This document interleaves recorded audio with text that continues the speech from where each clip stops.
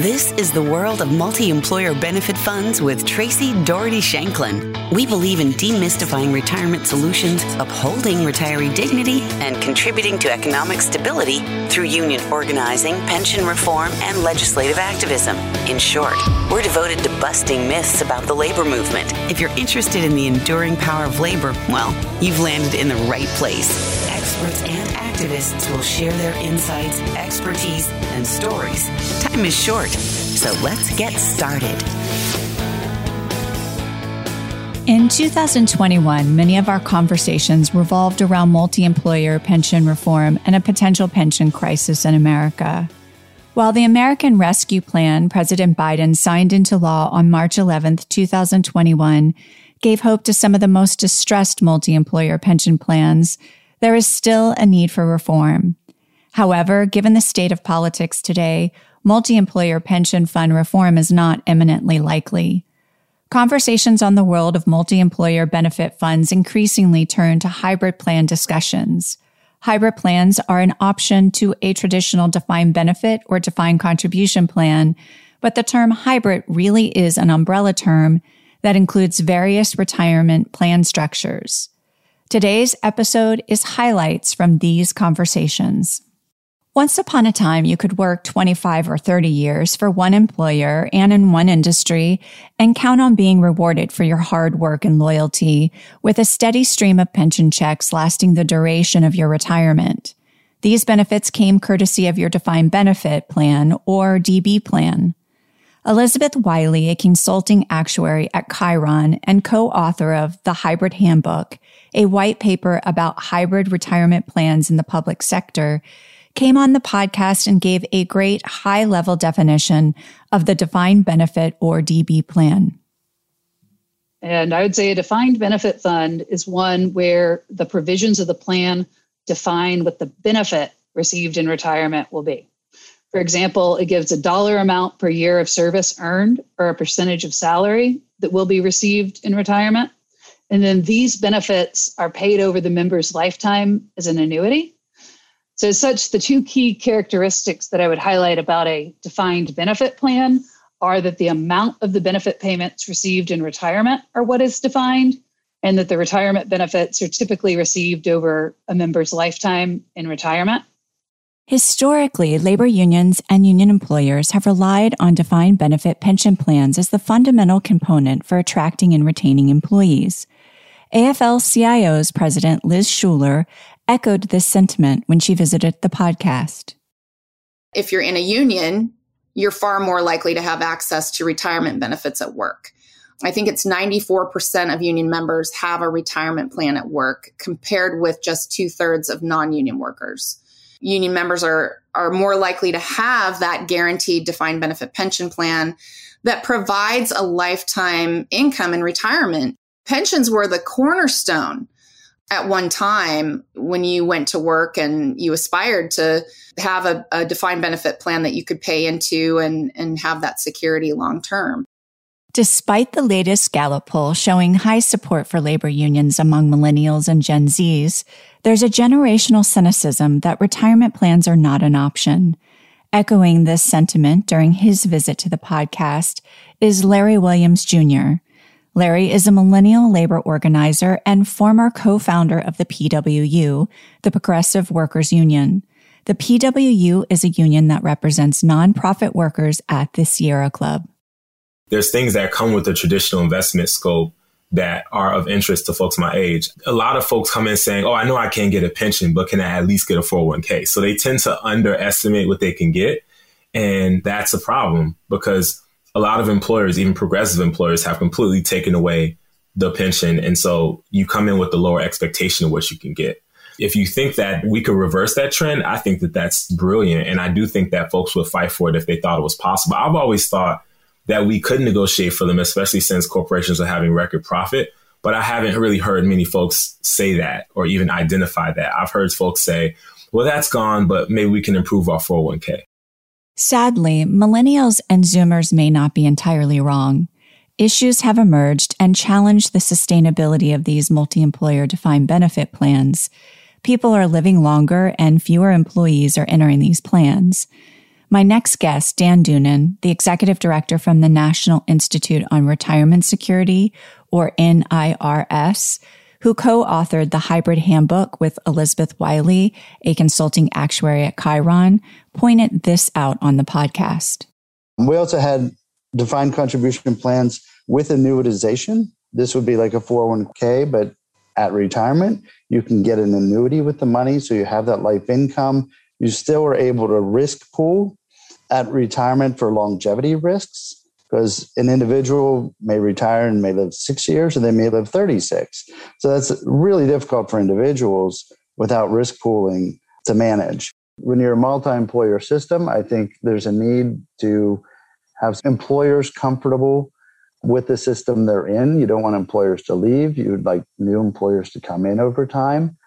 And I think having a chance to show that this system won't have costs that are as volatile is something that you can use to sort of keep the plan demographics healthy over time.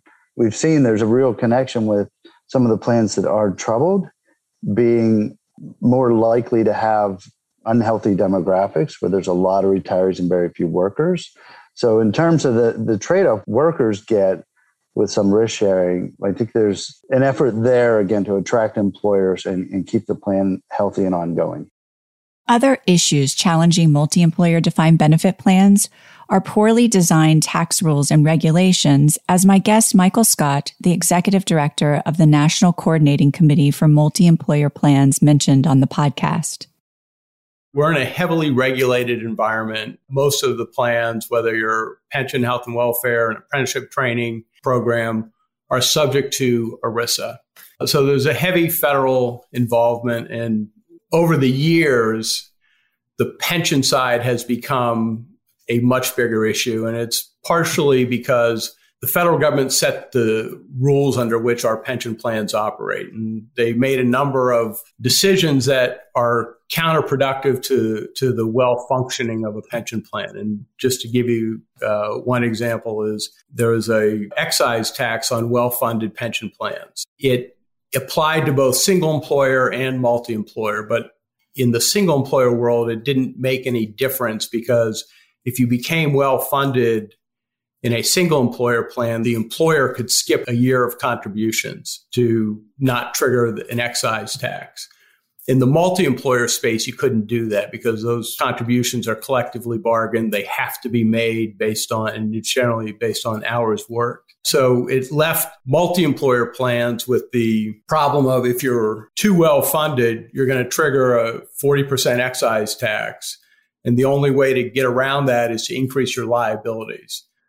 But there's another provision in ERISA, the anti-cutback rule, which means that once you earn a benefit, you can't cut it back. So in good times, you're increasing your liabilities to make sure you don't trigger the excise tax. In bad times, you can't take it back. So it's counterproductive. And there's other things over the years. Deregulation of the trucking industry is one example. Trade policies that encourage manufacturing to move overseas, which ultimately, or out of the country, that ultimately resulted in less unionized employment. A lot of those rules or policies were just problematic for us. Market volatility has also contributed irreparable damage to many of these retirement plans, as my guest, Faye Gunther, the president of the UFCW Local 21, shared about their DB plan. You talked about the 2001 dot-com crash and the 2008 crash. Our pension plan, the Sound Retirement Plan, has been the red zone since 2010. And, we were forced into cuts by the federal law. There was elimination of benefits that workers really benefited from. At the same time, we were also negotiating increased contributions from the employer. We were making scheduled progress, but we were going to be a red zone plan for far too long. And it was just too far away for workers to see any benefit improvements. And all they were subjected to were benefit cuts. And one of the earlier on things before the market crash, when the pension plans were seeing big increases, one of the things that was happening was there were permanent benefit improvements being made with no anticipation that someday there could be a rainy day and no money being set aside for permanent benefit improvements. And so then when there was a rainy day, there was these pretty deep cuts that had to be made.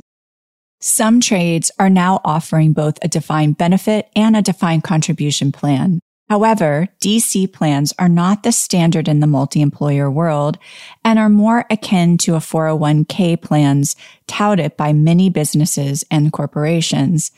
Elizabeth Wiley gave a high-level definition of a defined contribution or DC plan. In a defined contribution plan, that's one where the provisions of the plan define the contributions or the amount of money that are going to be paid into an individual's account while they're working. And this is similar to a 401 style plan that many people are familiar with. So in these plans, typically the funds are kept in individual accounts that the members manage the investment of. And then they receive that individual account at retirement as a lump sum. So I would say the key characteristics of defined contribution are there's individual accounts, individual management of investment, and you receive your retirement benefits as a lump sum instead of spread over your lifetime. A big concern with DC plans and 401k plans is that they require participants to be actively engaged and be educated about their investment choices, as Dan Doonan explained.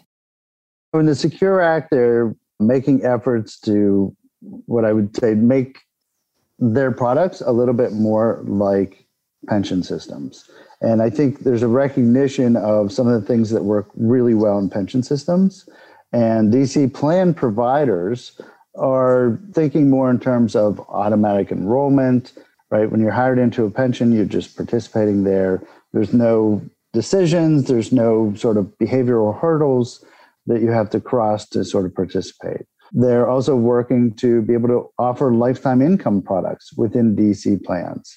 Right now, if you go to buy an annuity on your own, the insurance company is likely going to say, well, they're probably healthy. They're probably going to live for a long time. You have to go price it out, go through the details, or you may not pick the best deal.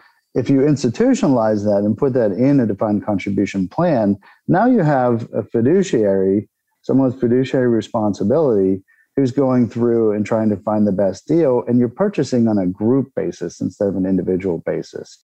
Unfortunately, this can be a steep learning curve for the average worker, and that can come with a cost. Florida's FRS system, where you can choose a DB-DC combination, or you can choose DC only. A couple of years ago, they changed the default. So if you don't turn in your paperwork, you go DC only. And you're now in a self-saving plan. And given the administrative processes, half of the new workers are defaulting into a DC only. That's not a solution in my mind. You know, that's a process that isn't working well, and people aren't making an affirmative decision, and they're losing their pension over it.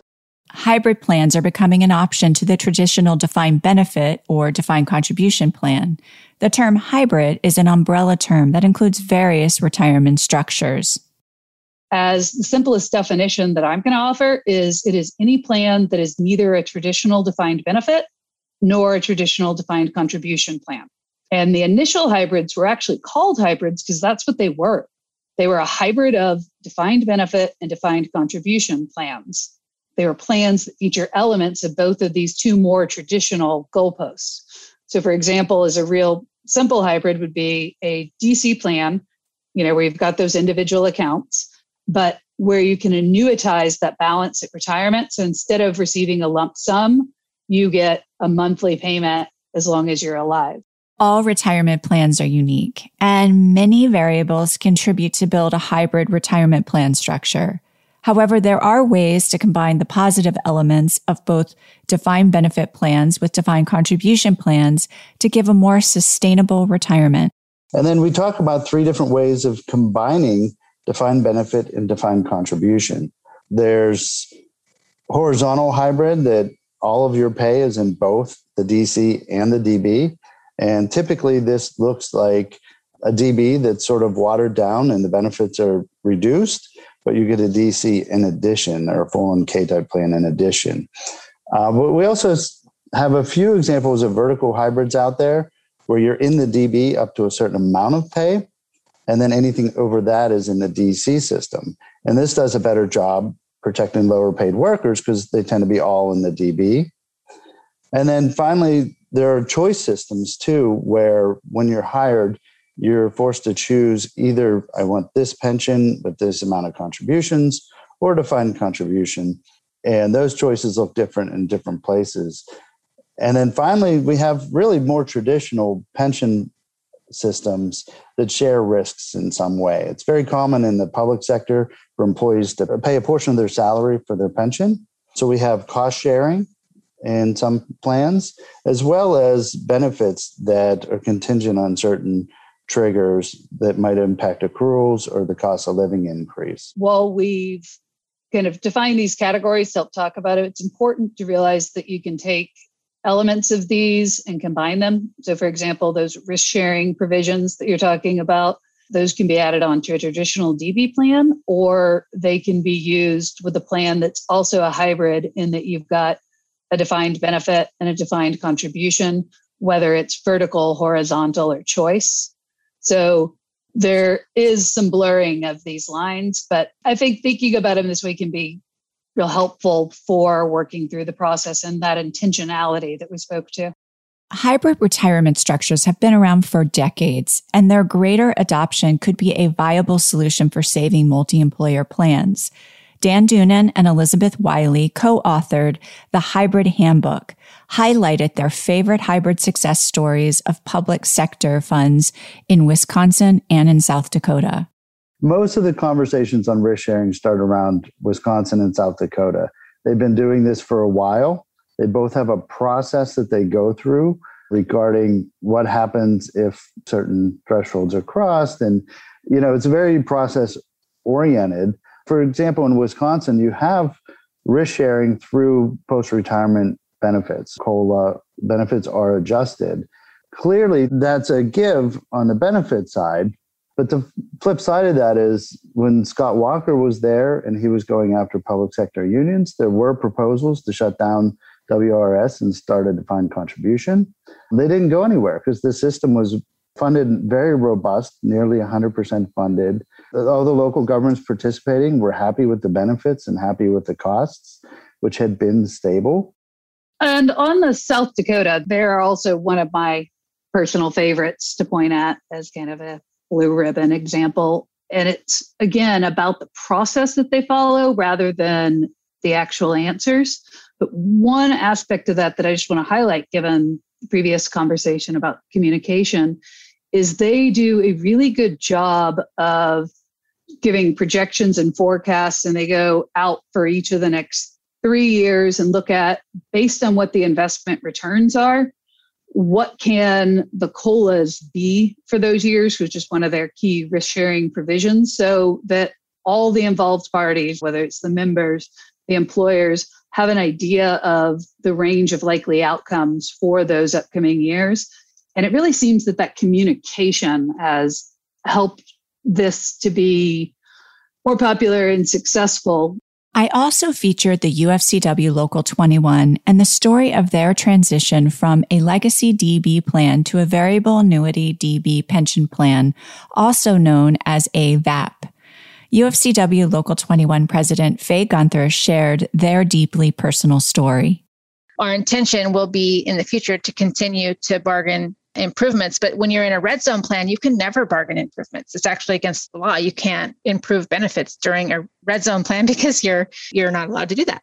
And so for us, this variable annuity defined benefit plan, there's two chances. Well, let me back up for a second.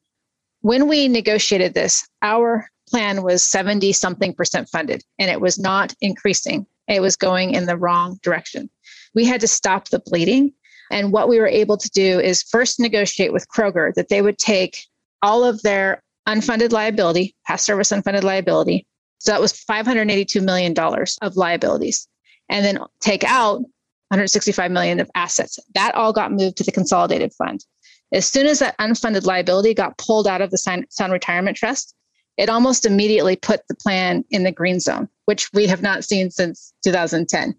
Michael Scott spoke about the progress and hope given to distressed multi-employer defined benefit plans when Congress passed the American Rescue Plan Act, or ARPA. ARPA provides $90 billion in relief for 200 critical and declining DB plans that affects millions of retirees and participants. What the American Rescue Plan was really about doing was making sure that plans had enough money to pay benefits through plan year 2051 without reduction and giving them that money in a lump sum. Generally, it's going to be between now and 2026. However, we need robust and comprehensive multi-employer pension fund reform legislation, and ARPA only provides pension relief. It doesn't fix the problem because it isn't actual reform. Given the state of politics today, multi-employer pension fund reform is not eminently likely. Let me be clear, I am in no way, shape, or form advocating for trustees or unions to do away with their perfectly healthy DB plans and replace it with a hybrid plan. In fact, I echo the very same sentiment Liz Shuler expressed about defined benefit plans when she was on the podcast. We don't think the answer is to get rid of defined benefit plans. We have to look at the bigger picture. We are living in a broken economic system where the inequality rates are skyrocketing and are leaving millions of people behind. And we have reckless Wall Street behavior. We have deregulation. Employers are misusing corporate bankruptcy codes, and that's threatening the financial security of so many people who have worked hard their entire lives for a secure retirement only to have that promise robbed from them. So we have to protect the freedom of workers to come together in a union, fight for these defined benefit pension plans, and actually expand access to them for more people and think of creative ways to bring that benefit to more people. And I think that's the responsibility we have in the labor movement. But if your plan is in distress and it's facing critical and declining status and the future seems hopeless, then maybe, just maybe, a hybrid retirement fund could be the bold solution that you are looking for. It took a lot of talking with our own team, our own bargaining teams, our members about what a long-term solution to the pension was going to look like, because it's not a long-term solution to forestall insolvency and then go bankrupt and then go to the PBGC and maybe get hardly anything on the percentage, you don't get your full amount.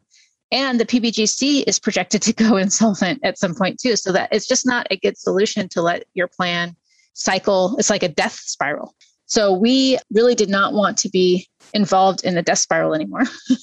And so for a while, we've been talking about what could an alternate solution look like and how can we build unity amongst the members, amongst the employers, and move something. Future retirement security for all Americans is critical and could help us avoid a coming retirement economic catastrophe. Worker shortages may force employers to be more creative in retirement solutions. Multi-employer plans can work together with stakeholders to save or transition these plans.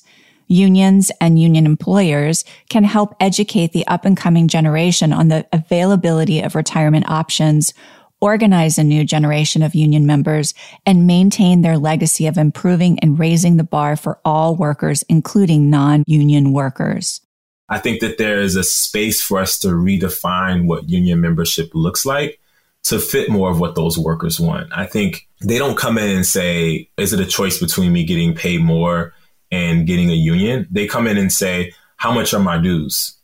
They don't necessarily understand that your pay increases over the time period of the contract will basically make the dues not really matter. I think that they know some things, but some things are unclear, and we kind of need to come up with more consistent messaging. I know everything's different contract to contract, employer to employer, but there needs to be shared terms, at least in some way. We're lucky we have retiree classes where we teach people about how to combine Social Security with their pension, with their savings. But we still have a lot of work to do. Our Sound Retirement Trust only covers a portion of our membership. There's still a whole other part of our membership that's maybe only got 401k, or maybe they have a defined benefit plan that's been grandfathered, or those sorts of things. So financial literacy, financial education, and having people imagine what it's like if they don't already know somebody who's retired, their bodies are tired, and they don't have enough money to keep the heat on, or they're, those sorts of things. I think helping people see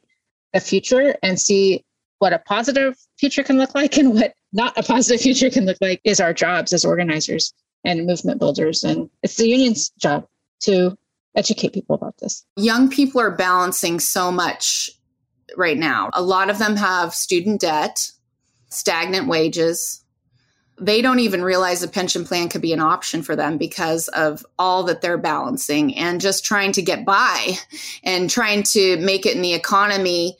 Those who are outside unions, of course, don't have the good paying jobs. So often they're working more than one job. When they do join the labor movement, there's this aha moment where they find out that belonging to a union means so much more than just wages. They find out that they get great benefits. They find out, oh, there's this thing called a defined benefit pension plan. But only until they're in our ranks do they start to get it. We are in a moment called the Great Resignation. With the COVID-19 pandemic, worker shortages, and rising unemployment, employers must get more creative to attract and retain employees. As COVID stimulus checks came to an end, pundits predicted that people would go back to work. However, this has not been the case. There are 10 million jobs to fill, yet people are quitting their jobs in record numbers. Organized labor has an opportunity to educate and promote the value of working for union companies, better wages, more substantial workplace safety practices, and future financial stability through pension plans. Perhaps this is the perfect storm for labor to energize a movement towards a revised defined benefit retirement scheme. Thanks for joining the conversation where listeners connect with leading experts throughout the financial and investment world. Please consider supporting us by clicking the donation button on our website at www.multiemployerfunds.com. Again, that's www.multiemployerfunds.com and hit the donation button. Be part of the change.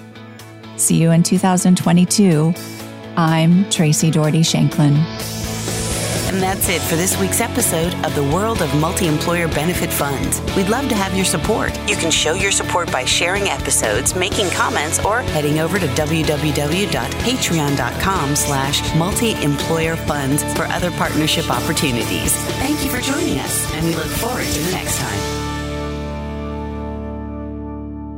Sisu Partners LLC hosts the World of Multi-Employer Benefit Funds podcast, which contains content and discussions that have been prepared for informational and educational purposes only. No listener should assume that any discussion on this podcast serves as the receipt of or substitute for personalized advice from an investment professional, as the information provided on the podcast is not intended to be investment, legal, or tax advice. The company is not an SEC-registered investment advisor and does not solicit clients or raise capital for money managers. Sisu Partners offers securities through XD Capital Partners LLC.